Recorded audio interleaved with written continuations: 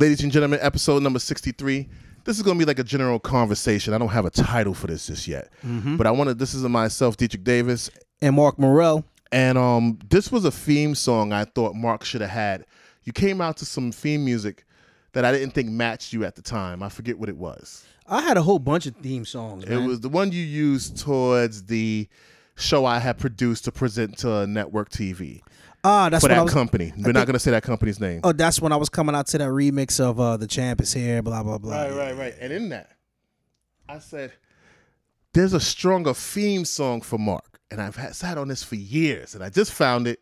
And I put it in my notes to play it for you. Well, you know, as my Babyface days, I used to come out to soul music, so yeah, that shit too killed me. I was like, this nigga, he's hurting the Mark Knight gimmick. But anyway, this is a theme song. It's called War by the Hypnotic Brass Assembly. I just thought this was good, and the theme is called War. Ladies and gentlemen, let me hit you with this before we start the show.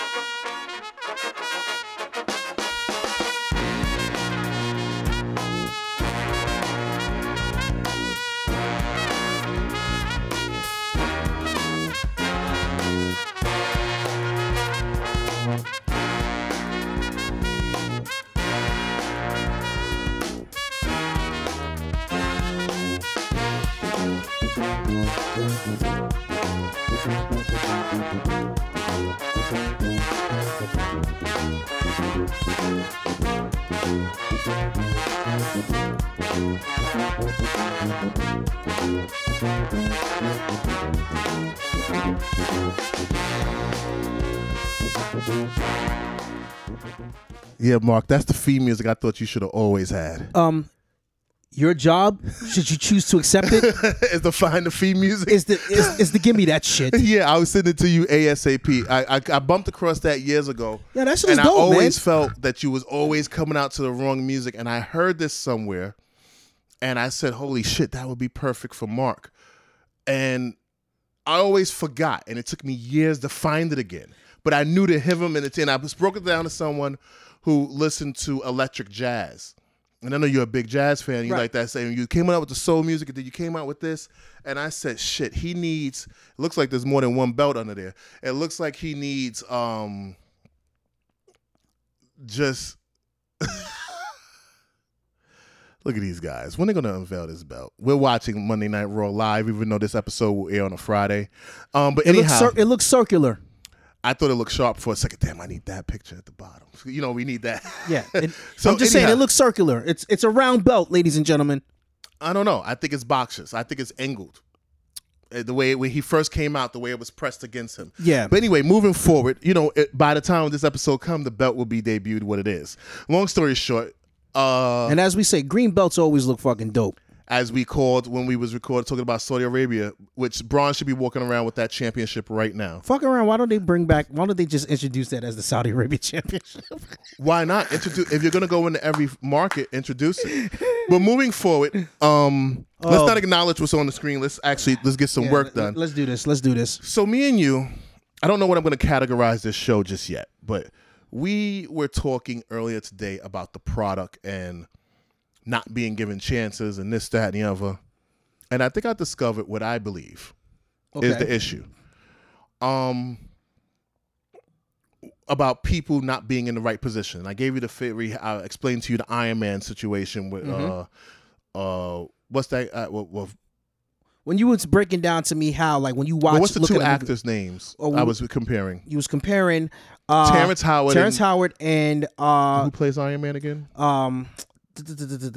Robert Downey Jr. Robert Downey Jr. So when you look at them, that original part was supposed to move over to Terrence Howard. And sometimes in wrestling, the reason why we haven't gotten that next big character, because we get something once a generation. Right. And for the generations before, it was Flair, who was that larger than life, sell out everything. And he had a great set of co-stars by Steamboat and whoever it was, Sting, or Dusty or Tully Sting. Blanchard. Those were all great Right. Yeah. sub characters that evolved around Repeated these. Koloff and all these guys. Yeah. That evolved around this superstardom of Ric Flair. And let's not front, Ric Flair carried the boat. And then came Hogan. And technically Flair was becoming the old guy and Hogan was becoming the new guy. And Hogan created Hulkamania Live with his 30 million viewers here and this, that, and the other. And he also had a great number of characters in support for him too. Sheik, Piper, Andre, Stud, the whole 80s, yeah, was designed around who goes up against Hogan. You were hired based off of giving Hogan a job spot, you know, a job or position. Right. So when you sit back and you look at shit like that and you start to balance it, then comes Austin, a guy who wasn't allowed to have a T-shirt. And I want people to bear with me as we go into this in great detail. And no one else, you could have had, that we've had many scenarios where the promoter has been the guy in the ring. We've seen it with the Gagnes. We've seen it with the name can go on and on and on. We can mention 50 names, and the rundown, the list of names is irrelevant. It's in the research. Right. But when you sit back and you think about it, Steve Austin has some of the worst angles in wrestling. And you heard me say that. I said this is going to sound a little repetitive. His first two runs was against Mick Foley. And when he was Dude Love and when he was Mankind. That program didn't work. Technically, Kane winning the WWE Championship. We've seen this before where a champion gets a belt just because. But Austin was the right actor and performer at the time. And sometimes it takes a person who is not just lightning in a bottle, which a championship win can simply be lightning in a bottle. Sometimes it takes a person who knows how to seize a moment that's greater in time. And we've had Vince be beat up by Triple H and The Rock. It didn't look as good. No. It wasn't as intense. Brett got screwed over by Vince and still became Austin's greatest feud. There was no feud in Brett versus McMahon. It wouldn't have worked. No. But this anti-establishment character based off of what was happening in the world. We take guys like John Cena. Vince has tried 1,000 times to do that rap gimmick. It has not worked. And you may say, well, you know, because of Eminem was already on the outs at that moment. When you sit back and you look at this, how many times have that gimmick has been performed and it finally worked? And Cena was the right actor and the right job, just like try to put Terrence Howard in fucking Training Day then let him be that actor with the same movie, same script, same budget. He'll be fucked over. It wouldn't work. But allow me to say this, right? We'll talk about the rap gimmick, right? So here you had, in that time, you had Men on a Mission, right? That didn't work. You had PG-13 being a part of the Nation of Domination rap gimmick. That didn't work. Rikishi, Too Cool, that worked. But it's still, hold on. Rikishi worked. Too Cool was over, but it technically didn't sell. Right. It didn't work. But it was Rikishi that helped put those guys on the map, right? Then you have R-Truth, who comes out busting rhymes for his theme music. But he was never billed as it wasn't a rap character. He did themed rap. But yeah, you know what? But I'm gonna give that to you. We can put him in that category. So then you have then you got others like Public Enemy. They did a hip hop gimmick. You know what I mean? They were supposed to be did we mention what's his name in them? The late what's this big motherfucker? You had the Samoan SWAT team. No, I'm talking about rappers. I'm talking about what's his name? You had Public Enemy. That was almost like a rap group. I mentioned Men on a Mission. I mentioned them. Oh, you know who I'm talking about. Men on a Mission. Right. So you had those guys. So when you sit back and you look at these things and you look at these elements, Steve Austin, I think people are looking to find justifications for reinventing the wheel. And I think going into the 2020, we need to realize there's no such thing in this business as reinventing a wheel. It just does not work. It's not realistic. Everything is rehashed. Right. Everything is borrowed. Everything is it's sampled. Right. So I want to everything's sampled from one thing to another. Now let me get to the point that I'm trying to make was this whole show is based off of. This show is going to come out on a Friday, but we're recording it watching Monday Night Raw. Now I've watched every Raw recently from from 1996 to 2004. Mm-hmm. You know what I learned that WWE was? It's a polished product. Right. And when something is so polished, every piece of talent that comes on that screen are even more polished talents. Mm-hmm. Even the rookie that comes in is being polished at the time, OVW, FCW, and now NXT. the NXT Performance Center. And the product is so polished that we are not realizing that television has become more progressively aggressive. Mm-hmm. The same shit that they're doing on Raw tonight, which we're recording on this Monday, which the show will air on Friday, has still been happening since the first episode of Monday Night Raw. Right. Bad gimmicks, good gimmicks. Some gimmicks work, some gimmicks don't. But the problem with the situation is that we're not realizing that we'll never get the Attitude Era back again. No. Simply because we are living in the same incarnations of these Attitude Eras. The Attitude Era is the same as the new generation. It just was Brett. Yeah, he's killing this slow motion, but let's not acknowledge that.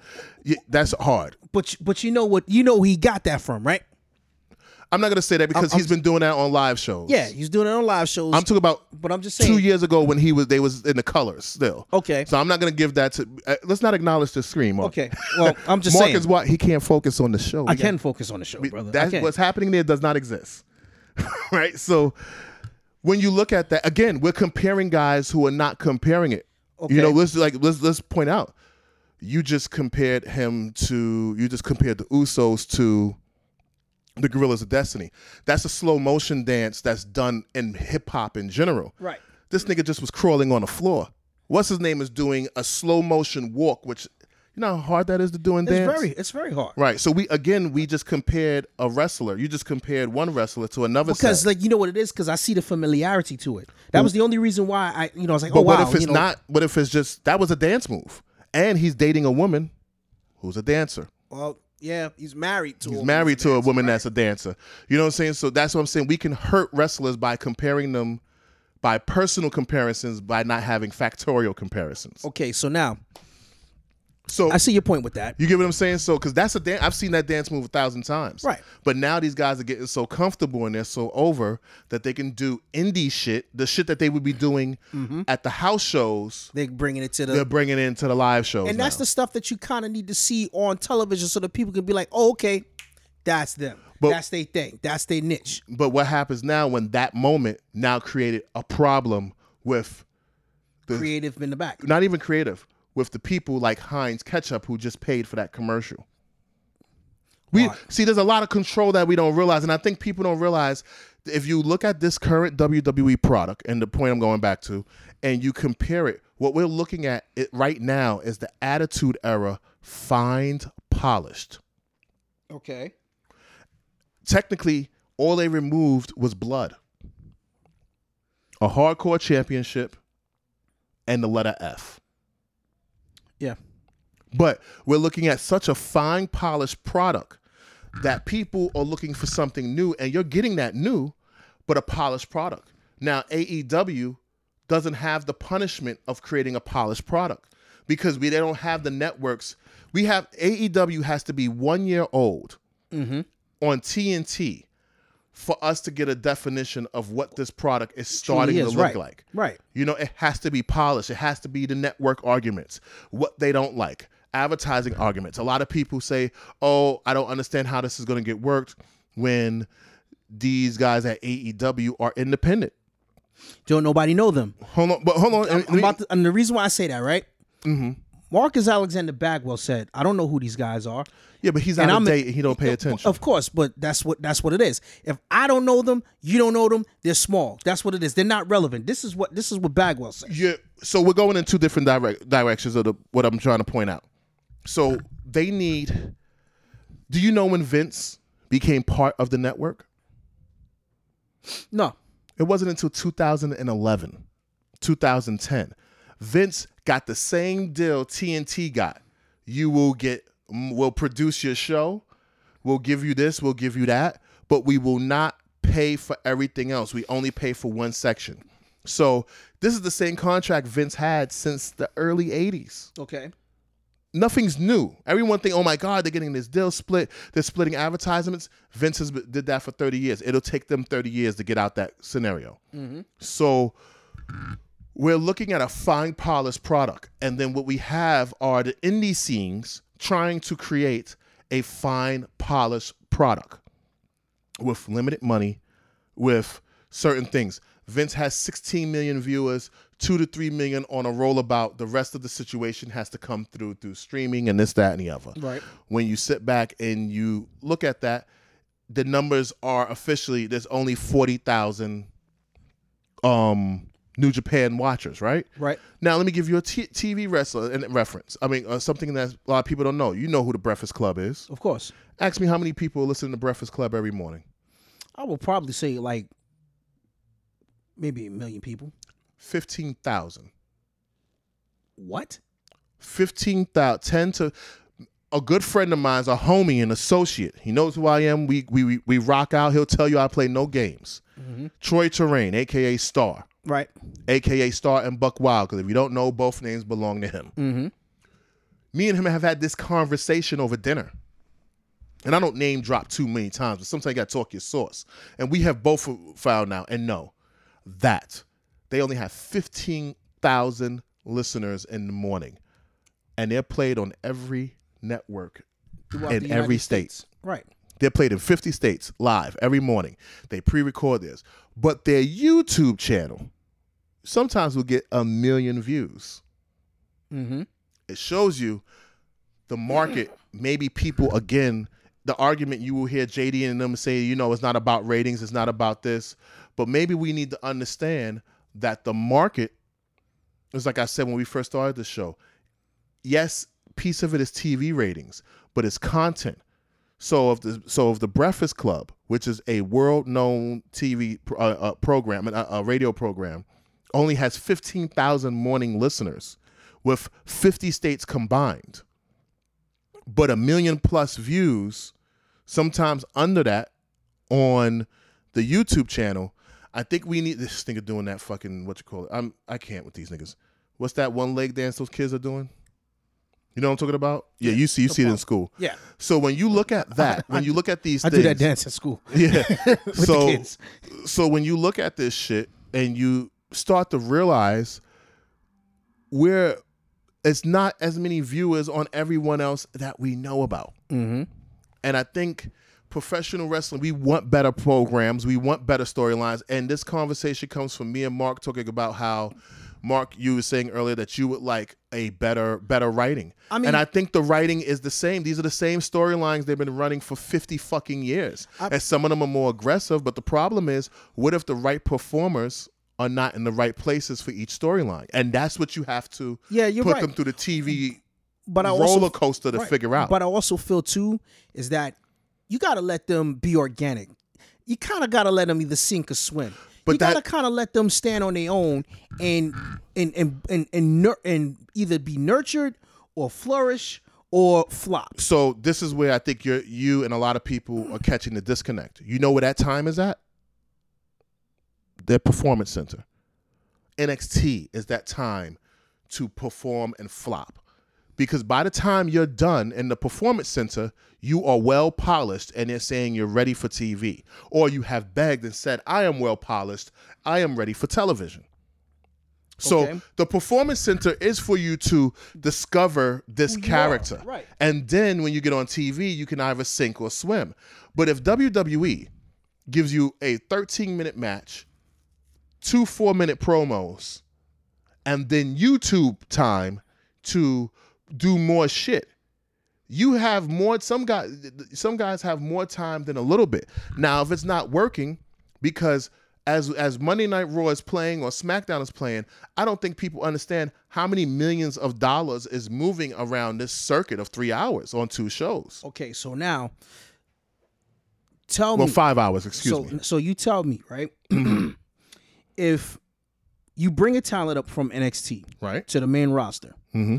and you have main roster talent writers, the creator for the main roster, who may or may not have ever taken the time to sit up and to watch NXT and see. Let's assume they don't, because obviously it's been proven that they do. Okay, okay. We're gonna assume and allegedly state that they don't. Right? You take a team like the War Raiders. Mm-hmm. You bring them up. They're the NXT Tag Team Champions. Well, they relinquished the NXT Tag Belts. Right? They were the Tag Team Champions. You bring them up after Mania, after having a stellar match at NXT TakeOver. Mm-hmm. You bring them in. You give them a hokey, goofy-ass name, the Viking Experience. Mm-hmm. Then, weeks later, you change their names again. To the Viking Raiders. A week later. To the Viking Raiders. And then you change them to the... Well, after that, they were what? The Viking Warriors, then they were the Viking Raiders. They were the Viking Experience and then the War Raiders. And then the Viking Raiders. It was just 2 name switches. Yeah, so it's like... My thing is, who comes up with that? Last call, and as has been documented, Vince McMahon. So... And then last week, you know, Asuka and Kairi Sane. The Kabuki Warriors. Great. Guess what? Again... It comes down to one approval. We don't know. Remember with Stone Cold, Stone Cold, I liked his podcast now because he exposes so much. Mm-hmm. He said they faxed him a list of all the names that they wanted. 20 names. It was when his wife said, "Don't let your tea get stone cold." And was that name on the list? No. And so it comes to happen. So if you don't have those moments, you got to understand the Stone Cold element of this unleashing a superstar. That moment comes from accidents and being able to hear shit when you're not even thinking. Because how many times have she probably said to him, "Don't let your tea get stone cold." He's married to an English woman. She always made tea for him when he got home. Mm-hmm. So how many times have he heard, "Don't let the tea get stone cold"? Numerous times. And then it registered. And then it registered the one time when he's like, "Jesus Christ, son, look at these fucking names they're sending me. Mm-hmm. This shit is horrible." So when you sit there like the Iceman and this, and they're going off of Stone Cold as being allowed to flourish and boom, because he goes, "Yeah, I just watched this documentary about this killer called the Iceman." They said, "Okay, we're going to base these names off of what you described to us." Right. So when it comes down to names and shit like that, that now comes down to final decision. Because there's no way, Mark, they have to get to Avengers Endgame was 40-something writers. Mm-hmm. 40-something writers has created over $60 billion in television and film profit. Right. Some of those same guys who's worked on those blockbuster films are working in the WWE today. So it's not that, and Hollywood writing has been a part of wrestling since Dusty Rhodes took the book. Right. He based off his writing off of Hollywood writing. Mm-hmm. So when you sit back and you look at those things, I'm sorry, I got interrupted by a text message. When you sit back and you look at those things, people can blame Hollywood writing, but it's always been there since 79. Okay, I see your point with that. But I mean, here's the deal, right? Mm-hmm. So you got these Hollywood writers and you got these wrestling agents putting together ideas and concepts and angles for these matches, the agents work with the wrestlers on the match, the writers write the stories, Vince approve who goes out to what. I think it comes down to Vince McMahon. Because there was a time when Vince went in front of the whole roster and said, "I'm out of date. I'm sorry. Let's get updated." Can I tell you a story? Sure. And because I want to get Hannibal on the line to talk about this contract stuff. You know what piece of advice I got? If you want to get something through to Vince, I'm going to let you know something now. You can't say it to him. What? How do I talk to him? Put it in writing. Vince reads better than he listens. Okay. So if I got a great piece of advice to write out all of my ideas and present it, when he reads it, he might come to me in the morning and go, "You know what? I don't like this, this, and this, but I like this." Because Vince is taking in so much. He's been listening to 50 people to 100 people since 1980 something. Right. You get what I'm saying? Since 1980 something. He's been listening to 50 to 60 people. I think what we have is a generation of millennials who complain and bitch about it because they don't understand what it takes to do this. So what if Vince just needs to be moved out the way? And then, because we got Hollywood writers on NXT, we complaining about their storylines? Not one bit. No. The NXT put on a show 2 nights before WrestleMania and was labeled the real WrestleMania. Yeah. Now, think of it like this. Look at besides those writers, look at who Triple H has down there helping him put shit together, not only for the talent inside the ring, mainly for the talent inside the ring. You got Michael Cole, you got Shawn Michaels, you got Steve Corino, you have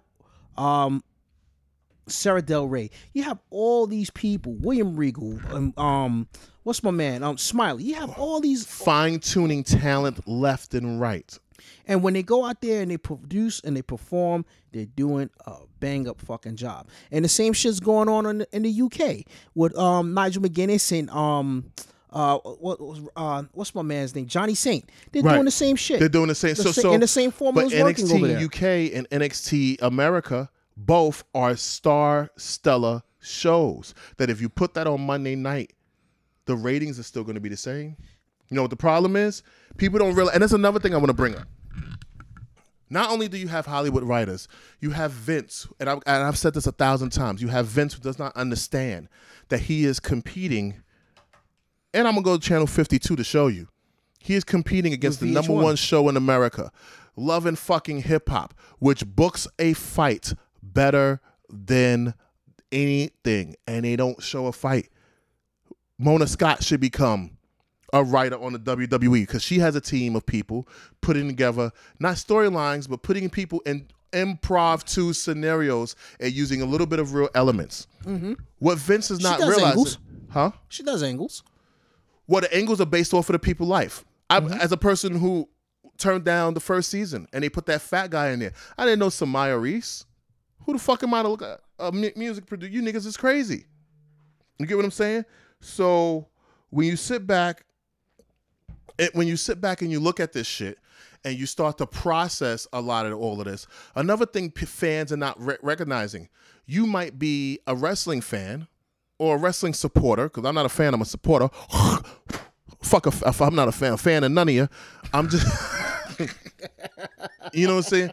No, but I say this with all due of knowledge of being in television and understanding contracts and being a part of contracts and writing contracts. Mm-hmm. I think people do not realize how much television is in the world.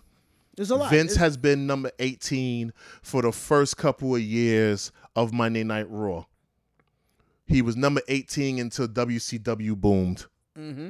He moved from number 18 to number 1 only 2 years after WCW. Right. You get what I'm saying? But there was less television. There's 998 channels now. Mm-hmm. Back in the day, if you had all 97 channels, you was the man. Right. Remember that shit? Yeah. If you had all 97 channels, you was the fucking man. You had a great fucking package for like $100. He forced Monday Night to move over for less than that, like 7. Remember at the time, now a good package is 200. Our cable bill is $256. Mm-hmm. And I think we need to reduce some of that shit. Right. You know, we have everything short of the Playboy channel. We got the sports package. I don't even watch fucking sports.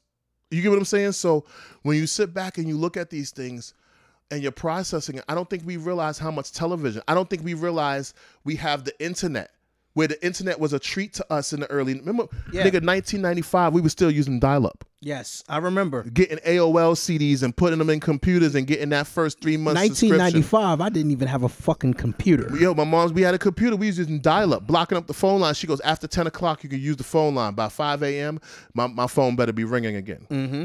So think about it. Between 95 and 2000, the internet was all dial-up. Yep. Then you got dedicated extra phone lines in your crib. And Mm-hmm. then all of these things started taking place. High-speed internet didn't get introduced until 2004. Yep. The internet is still in its infancy for the conspiracy theorist people, for public consumption. It's still in its infancy. It's just over 20-something years old. Mm-hmm. And you still got a problem loading a fucking page up. Yep. So now you have 900 wrestling podcasts. You have 200 wrestling review shows going on 1 minute after this shit goes on YouTube. We're recording 3 episodes a fucking day. Right. We have 50 wrestling promotions coming out into existence every fucking 3 months. Right. We have this whole world of growing wrestling, that this show with this talent would be the greatest show in 1999. It would be greater and more past it. The problem is that we don't realize how well polished of a product this is. We don't realize how much money goes into getting a commercial to play. We don't realize the talent has been seasoned and groomed. 10 years ago, some of these talents wouldn't have got these 2 to 3 years to train and get to this point. Right. NXT, remember when you take a picture of Alexa Bliss when she first came in, 2 totally different wrestlers. That took 5 years in NXT to make that happen. Right. So to answer your question, they are getting more of an opportunity to flourish and shine. Vince is still giving the same 5 minutes to people that he gave 20-something years ago. Yeah, that's true. But the difference is we are competing against an ever-growing wrestling market, an ever-growing entertainment market in all fields. And at the end of the day, when you are watching, you're sitting there producing a show and you're watching, you have to, as a leader or leaders in a company, you have to figure out what works and what don't work. And the problem is a lot of people don't realize on the indie scene, a lot of shit does not work and would not work on television because they're 2 different markets. And the other part of shit not working is also comes simply down to people not being aware that wrestling is in living color at 110%. So now we have to understand, how does this all fucking work? How do we take the same 10 minutes? So now if you know you got more talent and you want to grow a show, what do you have to do? I need a 3rd fucking hour to grow the talent. Okay, so now we have a 3-hour Monday Night Raw. We have a potential 3-hour SmackDown coming up, or 2 hours, and then another 3rd hour to rotate around be split in 2 half an hours to rotate during the week. It's either going to be like some sports centered theme show where you're going to be building and compiling up the angles and the storylines and stuff like that. And we've had this before. You know what it was called? Talking Smack, WWE Live Wire. The Raw Report or whatever. Remember they had all that shit in 1997. They've done it all. They've done it all. So it comes down to them. And then you get people like Rusev's wife who puts a picture up. It says, if you want your ratings to raise, put me in a bikini. Yeah. So now you just single-handedly hurt and destroyed the women's business if they did that, because this is what the girls were fighting to get out of when they were in fucking bikinis. So here's a bitch living in an old world train of thought who doesn't even understand that hurts the business. Are you out of your fucking noggin? I don't want to see Lana in a bikini. And Lana's she's a decent looking girl. Right. If I want to see Lana as an athlete wrestling, I want to see her wrestling. But if she's a manager / valet, let her be that. But if we go back to the old days, then that's what we get. And people don't realize, going backwards to Steve Austin's point and Steve Austin's era of wrestling, you will realize that that's some of the worst wrestling in the world. But the right performers was in the right place. And again, I didn't see Avengers Endgame, but anybody who looks at it, it took 10 movies and almost 15 years to make sure that every person was in the right spot. And when an actor was not out of place, you do like you do in wrestling. We'll edit your ass the fuck out. And Brie Larson, I haven't seen it yet, but Brie Larson went from being a dominating role in that film to relegated to less than 12 minutes of screen time. Yeah. In a 3.5-hour film. Yeah. You get what I'm saying? So a lot of people don't realize there's a lot happening. There's attitudes in the back. There's this, there's that. And Sasha Banks has been given, think about it, out of all the new guys coming out of NXT with the least amount of time in the business, we just had a whole episode about him. Lio Rush has been giving more microphone time than some of the head wrestlers in the company. Yeah. He's been given more microphone time. Other than Paul Heyman, he's the second most talking mouth in the show. They're not even using the English guy, Spud, Rockstar Spud. No, they're not. Rockstar Spud can work a mic. Rockstar Spud can fucking wrestle. Why isn't he getting a mic? And he has what, 10 years in the business? Yeah. Proven draw. He came in at the same time as a Marty Scurll. He came in at the same time as a Nick Aldis. About 6-7 years ago. You know, he came in at the same time as what was some of the other big. He came English in at the guys same time as the Bullet Club. Pretty much to say around that time. Yeah. So you got 6-7 years of proven he can do it. You get what I'm saying? That becomes a major fucking problem. That here's this kid giving this, and still with all that screen time, he couldn't massage himself into a main event if he wanted to. So we are getting these people who are getting shine, but we're looking at a well-polished program that is timed down to the second. And it can be, I think maybe they need a grittier product. Maybe they need to tone it back down a little. Maybe so. Kevin Nash is right.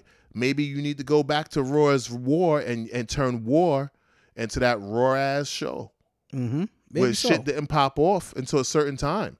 But WWE is also a publicly traded company, and how many people they answer to. And there's only but so much that they can do. Right. And I realize that. There's only but so much that they can do. Right. But at the same token, it's like, okay, I want you to hold your thought on that. What you're about to say. Hold your thought, because we need to do something. Hold on. You were saying, Mark, we had to take a quick 1 minute break to adjust something. You were saying? In hindsight, you have all these talents doing what they're doing. Right. I say that being that the WWE has a huge roster, I say that they should be able to rotate various different talents and give them the opportunity to prove themselves, to become contenders, to become really good promos, really good interviewers, and to see if they can actually become a draw. So you're telling me that hasn't happened? Because that's exactly what's happening for 52 weeks in a row. Okay, so that's been okay. Now, fairly to say, let's be honest, Mark. I hear exactly what you're saying, but what you're saying is what they've let happen. What if these people are? What if Kofi and Rollins and all these guys are just not as talented as they should be? Or what if the talent is just it is what it is? They're not that great. If they're not that great and they're not that talented, why in the hell are they having the rocket strapped to them so that they can go to the top? Everybody and they carry the load for the meanwhile. Because Vince has to work with what's in that company. Okay. And if you want, the rocket has been strapped. If you're on Raw, the rocket was strapped to you. If you made it to NXT, you got on the ship. So how is it that a guy like Baron Corbin is being strapped to the moon, but he's mediocre as shit? Because what you have is people not looking at a business, but putting their emotions and personal opinions in on everything, and they believe that their opinion is law instead of looking at it as what the business is. Or maybe a wrestling television show with lots of sponsorship, very well polished, and sometimes the answer is simple, as I'm saying again, the right performer is not in the right position. And when they are in the right position, it's not guaranteed to last forever. Steve Austin only had 4 years on top. Okay, so then we know that. And then The Rock had like 6 years on top. Less than that. Okay, less than that. Okay, 3 years. Yeah, it's like a 3 year run. Like 3 years. Kurt Angle had about like 3 years until we were like, it was too much, right? Then let me see. Eddie Guerrero, 2 years. Yeah, if he didn't die, a year. Yeah. Okay. John Cena, a good, nice run. Right. You so know what I mean? the point in the fact is, and let's keep it real, Mark. If you're not the right performer for the job, no matter what they put behind you, if the people don't want it, the people don't get it. And what if we're just looking at people who are just the wrestling fan is what the wrestling fan drives who's going to be on top. But I'll say this. I want to agree with what's his name right now, and I hate to admit this, but what if Xavier Woods is right and everybody, the fan, is just fucking entitled and you guys have no idea what it takes just to make a microphone work in this business? What if he's right and we're not in those locker rooms? We're not sitting in these buildings. We're not understanding what production take. Well, as fans, as supporters, right? As supporters of the business, we're not supposed to know. Or You know what I mean? For the average Joe Blow fan, they're not supposed to know what's going on backstage. So you know who's been damaging the business then? You want to know what's taken the disbelief out of wrestling? People like Dave Meltzer, who tells you what's going to happen before it happens. People who's telling you everything that's happening in the locker rooms. Mm-hmm. You're technically, the wrestling business has been spoiled because if you put the information out there, no one is thinking about their insurance until John Oliver spoke on their insurance. But then everyone's been talking about unionization of the business. Only wrestlers, not the fans. So when you got someone like John Oliver who has a platform where there's 20-something million viewers a week for his 40-something minute show, mm-hmm. people who are not watching wrestling are now privy to what's happening and what's going on in the wrestling business. Right. So now the fan takes that and he becomes obsessed with information that he completely does not understand. Mm-hmm. And then it's stripped the rep part, ripped down, and you have a social justice warrior element that is put into this. And now all of this information is spread out and put into opinion versus fact. Okay. So here's a fact. The fan is giving, Lacey Evans has been given opportunity to fail and fail and fail. But what we don't know is, the average viewer doesn't know, Lacey Evans has been showing her ass in NXT.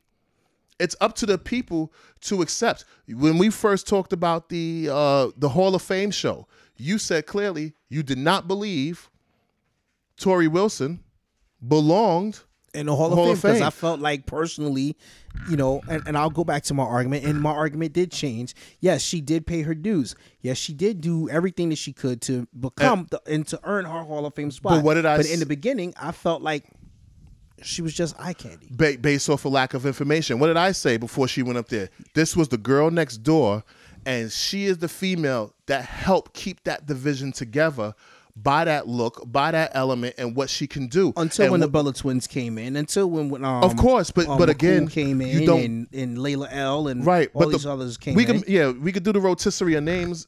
The reality is, if it wasn't for her, those girls don't get fucking jobs.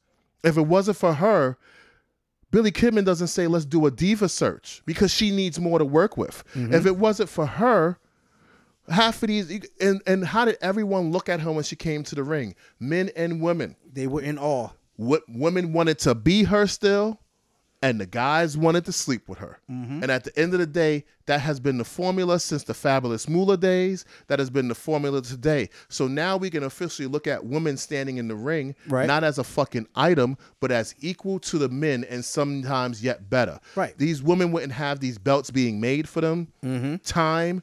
A woman getting 9 minutes of TV talk time. Sable barely got 2 minutes, and she was powerbombing dudes out their jobs. Right. You know what I'm saying? So long story short, I say this to say before we bring this to an end, because we've been going for about 40 minutes now. Right. I think people don't realize what it takes. And I think people don't realize it's coming down to 50% of the wrestlers' problem, 50% of the writing team not finding a way to stand up to Vince. And it comes down to Vince. But the wrestling scene is not going to grow in ratings. Okay. Now, you brought up a part about the writing team standing up to Vince, right? And they've been fired. Yes, that's the end result. So guess what? You need more people to be fired before someone goes, hey, Vince, you fired all the good guys. Mm-hmm. You need, think about it. Sometimes somebody got to die. Yeah. In order for you to realize what you've lost. Mm-hmm. Vince didn't realize how much he needed that Jerry Springer writer until he burnt them out, and Vince Russo had to leave. Mm-hmm. He burnt Vince Russo out. I don't give a fuck if Cornette hates him or not. Still to say it, Vince Russo had 1,000 ideas. We seen all the good ideas, but the other half of the ideas were rejected. But the reality, he burnt them out. The man said, I was burnt out, my kids, my this, that, and the other. You get a babysitter, pal, or this, that, and the other, and blah, blah, blah. Yeah. So when you sit back and you look at this, he had the Hollywood Jerry Springer style writer. And it was working with the filterization of Vince. Mm-hmm. But Vince is no longer capable of being a proper filter. Right. Because Triple H is now a proper filter for NXT. Right. He's no longer capable of seeing what works, and everybody is getting this show. He got an extra hour to give everybody more time to do stuff, and he's still hindering the product. So what it comes down to, Vince needs to see how much he's lost in teams. But here's a fact. Wrestling ratings will never go over 3.0 or 4.0 ever again, no matter how hard they try. Right. There's just too much television. And we're watching over 12 hours of WWE television. And then we got streaming content all over the place, like you mentioned. There's a lot. There's a lot to it. And I think wrestling, if there's going to be another boom, and mark my words, at 9:43 on a Monday evening, it is going to be literally going down 5 years from now. And it's going to be one person by the time WrestleMania 40 comes around that everybody's going to jump on the coattails on, just like Steve Austin. Everybody was on Steve Austin coattails to this, that, and the other. So that's pretty much it. We can go on this topic for 2-3 hours. Right, we could. And there's going to be a day where we're going to have to fine-tune this. But I thought it was just to throw out a general conversation about what we talked about on the phone as you was on your way here about the expansion and shit of wrestling. I want to see wrestling boom. I want to see it grow. I think we all do. But the problem is, I think we need to stop saying these guys are not getting their time, because they're getting this time. They're getting so much time. And Vince went to the bat to get more time. But he's no longer the right filter before everything hits TV. Right. And I think we need to stop blaming talent. We need to stop blaming the writing team. And I'm not going to blame Vince completely, because Vince simply does not know. He didn't have a Mick Foley to pull him aside and say, Vince, I think things need to change. He didn't have that. He does not have that. Everybody's been walking on eggshells since 81. Mm-hmm. That ain't changed. I mean, I look at it like this. For change to come, you got to be open to it. I agree with that. You got to be receptive to it. It's hard. It's difficult, especially when you feel that the formula that you've been doing has been right. It's just like with how I feel about the genre of hip hop. I can tell everybody that the greatest genre of hip hop is between 1979 and 1995. But I will never discount anything beyond 1996 to now. I also find that. But it's easy. Then some people could say to you, well, obviously you haven't grown with the new generation. Because I'm going to tell you something. Me and Star talked about this, to mention his name again. People are shocked that we're up to date. All the young people go, how the fuck do you know? I could tell you the top 50 niggas that's coming out in the next month. You want to know why? I listen to everything. So you have some people who, Mark, you're a creature of habit. So you have a habit of not growing past, entertainment-wise, a certain point. But you know what, though? Being in my day job, I had to learn to adjust, because I know what the kids are listening to. Right. I can walk down the street and hit the folks like it's nothing. Yeah. I can do these things because I got young cats telling me what's going on. But are you going home and researching these guys and learning their toys and knowing this, that, and the other, and blah, blah, blah. So if I tell you who's what's their name? Jesus Christ, I'm brain farting right now. So someone said to you, yo, Mark, this, that, and the other, and they go, and they fucked your head up, and this is how you put it to the test. Hold on, and this is how we have to understand. Yo, Mark, who's Megan Thee Stallion? That I wouldn't be able to tell you. Right. But I can tell you who Migos are. Yeah, but see, Migos is already 5-6 year ingrained Grammys. I can tell you who Lil Nas X is. Oh, I can tell you about old already. 2 years too old. 5 years too old. Migos is already 7 years in. But if I say who's Megan Thee Stallion, niggas be like, yo, Deitrich, you know about Megan Thee Stallion? Fuck y'all niggas talking about it. That bitch came out with her original song Pimpin' back there in 2015, did a freestyle on fucking battle rapped on URL, this, that, and the other. I could mention 300 bars of this person. And the first thing they go is, how the fuck does this old fuck nigga know? Some people, I think what we have is 50% of a generation who goes, damn, the Attitude Era was the best. It's over with. Me personally, I don't think the Attitude Era was the best. Right, but then that comes down to opinion. But because you know what I thought was you're going to say the 80s and the 70s. No, I'm not going to say that. When? I'm going to say the mid 90s when it was all about the indies. See, but then again, For me, that and the reason why I say that is because from 96 when I got in and started taking my first bump, my concern was it was beyond just seeing. I didn't see WCW and WWE as two warring entities. I saw it as, okay, this is the product. Everyone has to keep their eyes on and watch. But at the same token... Hold on, Mark, but you're the same guy who was giving wrestlers bad information and telling them not to watch something. Remember, you admit that? You was telling guys if they want to be wrestlers, don't watch WWE. When they should have been obsessed with everything wrestling. I was telling my guys and that was bad information. Right. I was telling my guys that because it wasn't even WWE. It was more or less so like the product at the time. Right. Right. Mm-hmm. I was telling them that because I wanted for them to focus on being themselves. And the reason why I said that was because I was getting away from, okay, for me to be good, I didn't have to watch this and to pretend to be so and so and so and so and so and so. And the reason why I felt convicted for that, because I had someone else tell me like, dude, you ain't gotta be no Bret Hitman Hart. Now let me interrupt. You ain't gotta be Mr. Perfect. Be yourself. They were wrong, and you passing that information. So one time, me and Chris, a good friend of ours, we'll say friend of the show, sat down, and I said, "Where's the camera position? I don't worry about that." Fuck do you mean? Well, I don't worry about that. Chris, the reason why WWE TV works so well is because we know where the camera is at. So I sat back and learned that all of you guys, wrestling matches wasn't translating over correct because you wasn't focused where the hot point was. So if you're not focused where the hot point is, how do you know where to place yourself if you don't know how the camera views the ring? You know how you learn that? WWE. That's why the Performance Center is teaching people how to wrestle to hard cam, how to read the referee, to let them know what cameras are in what positions to get that spot. Right. And being that it's the standard, every promotion now has everyone working hard cam. Right. But this is why 99% of those guys couldn't get those deals in WWE. You know who was thinking like that? Loki. You get what I'm saying? So when you sit back and you go, shit, yo, where's the camera going to be at? Now you know how to do your move.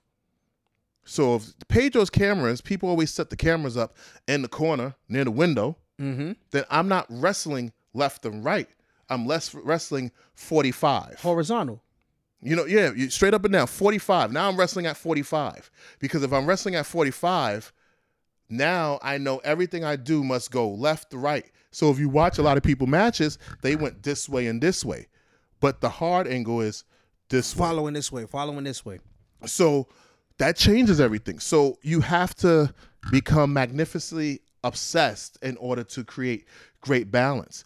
And sometimes we have so much love for this business, or we think we know better, that if they gave 100% of the people the same budget every Monday Night Raw, they will realize how hard this shit really is. Okay, so maybe in my train of thought back in 1996, and 97, hold on. I want to say this. I forgot this. Men lie, women lie. Numbers don't. Contracts and numbers don't. And the numbers prove that the greatest era in wrestling was Steve Austin's era.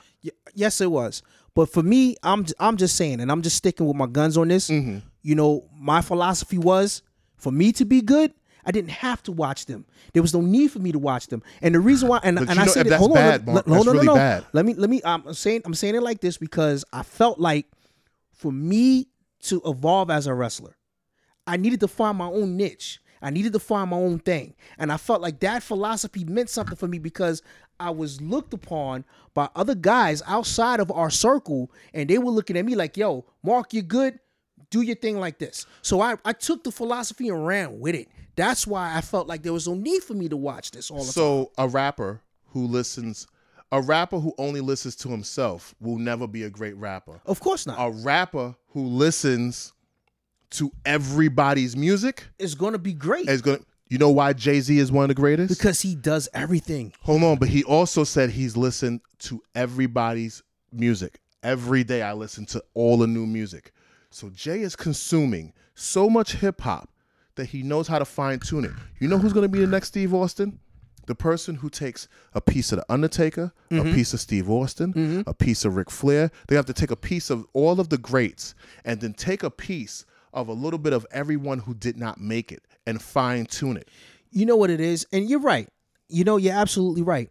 But in my brain, those same guys that was telling me that I was decent and I was good and I needed to do my own thing, they ridiculed the guys that wanted to be Shawn Michaels. They ridiculed the guys that wanted to be Bret Hart. They ridiculed the guys that wanted to be so and so. All right. I walk into, and we're gonna end on this. I walk into to those feds. I don't want to say no feds names. I walk in there. I'm wearing black tights, knee pads, boots, this, that, and the other. Everybody ridiculed me, but on the low, no one had the confidence to do that. So if we're imitating a televised product, whether WWE or anything, the first thing is you gotta look the part. Right. And then after you look the part, you gotta be able to.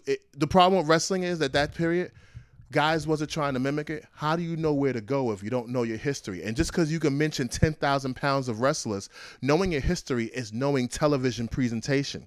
If you want to be an actor, you go to acting school. Right. Because you want to know acting presentation. And you study the best actors. Right. But if you tell someone, don't study no actors, you just destroyed their careers. I got you. If you tell them, don't watch no French films, and then they go to France to make a film, you just created 50 failures if there's 50 people in that room who heard that and don't even realize that you did it. Okay. Well, like I said, I was entitled to my opinion back then. Oh, yeah, it might not have been the best opinion, but I just felt like, hey, what I thought would work. Right. You know? And it might not have worked for everybody else. It might have worked for me, but I also felt like, hey, maybe I need to go back and study a little something. Yeah, and also you got to think about it. Your goal points, it's hard to tell someone else what to do in the ring when everyone goal points. If your goal was never to be in WWE and you say, okay, I know I wouldn't have cut it in WWE, then if anyone asks you what to do in the ring, you got to discover that for yourself, brother. But then what I can probably do now is I wouldn't give them the wrong information. Or I would tell them, study as much of the product as you can. Study everything. You got to become obsessed with it. Yeah. You know, and that's pretty much what it is. It's a lot of judgment being placed on WWE right now. And the problem is Vince and Triple H don't know how to lose. And if it did come to a war, they're gonna know a way to win. They're gonna win. And I think the trick is for no one to go to war with Vince ever again. But healthy competition is needed. They don't need no more competition. But when I say healthy competition, I'm talking about a variety, just like a different variety. You know what I mean? So that they can see that there's not only just the main show, but there's also alternatives. Let's say fuck. I'm gonna give you a piece of advice I gave a friend of ours, Justin, who we do another show with, and something I've been preaching for a long time. There's no such thing as competition. And I want people in the sound of my voice to hear this. There's no such thing as competition. It's all imaginary. There's too much TV for you to compete. There's too much wrestling to compete.